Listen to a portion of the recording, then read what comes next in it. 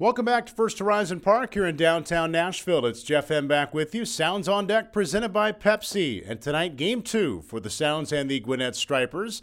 And we bring you part 2 of our conversation with former MLB umpire, now MLB umpire supervisor, Ed Rapuano.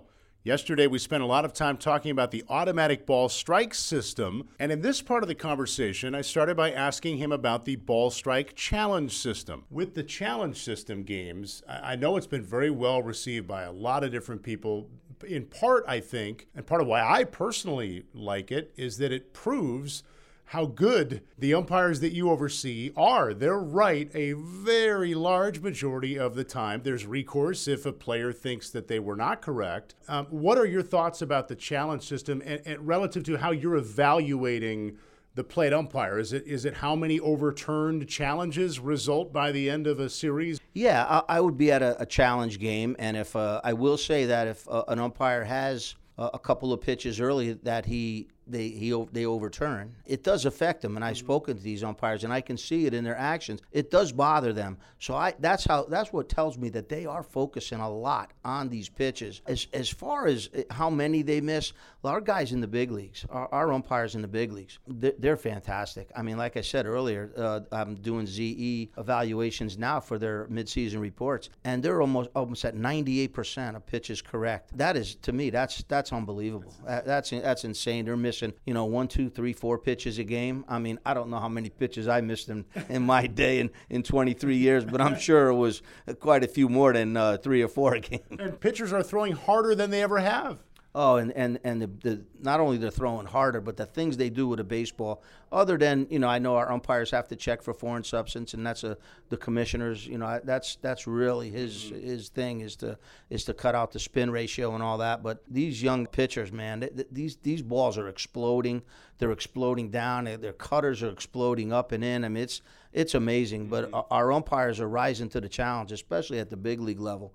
I mean, they're knocking it out with that, that close to 98%. If an umpire has gotten to the AAA level, how likely is it that he or she will umpire in the big leagues someday?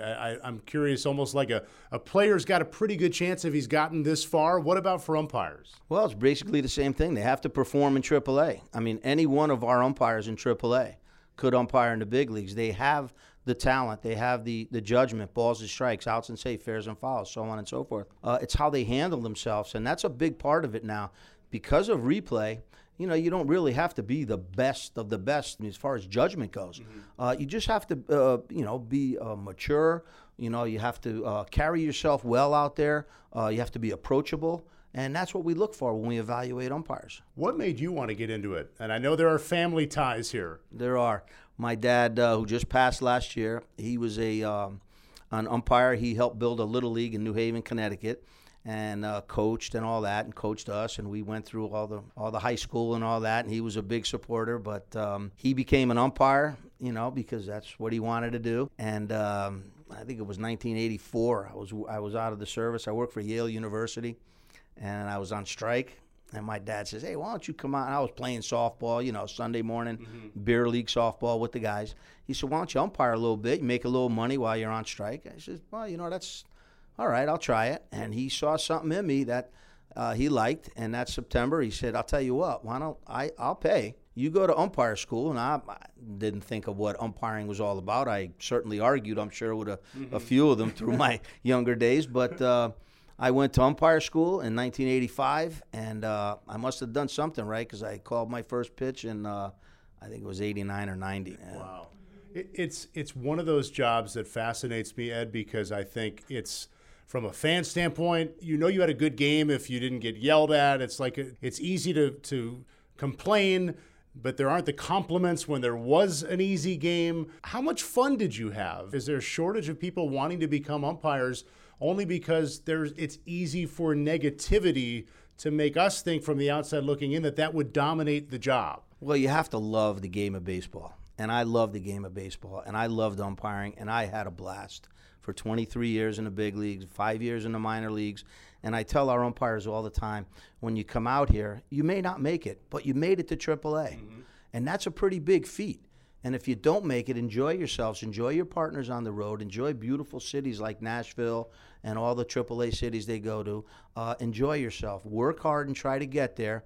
If you don't, you don't. We'll let you know, as soon as we can. But there are guys who excel. And the guys who excel, those are the guys who have the opportunity. I really don't know what the percentage is, but we run these camps, about 4 or 5 of them. We had one here in Nashville a few years back. They're free one-day camps that MLB lets us put on, and we get anywhere from 80 to 150 candidates come out and try, in front of us, and then we'll take a handful of them from each camp throughout the country, mostly in AAA ballparks. We were in Chicago White Sox Park. We were there 2 weeks ago and found about 8 or 9 candidates there. We'll bring them to Vero Beach.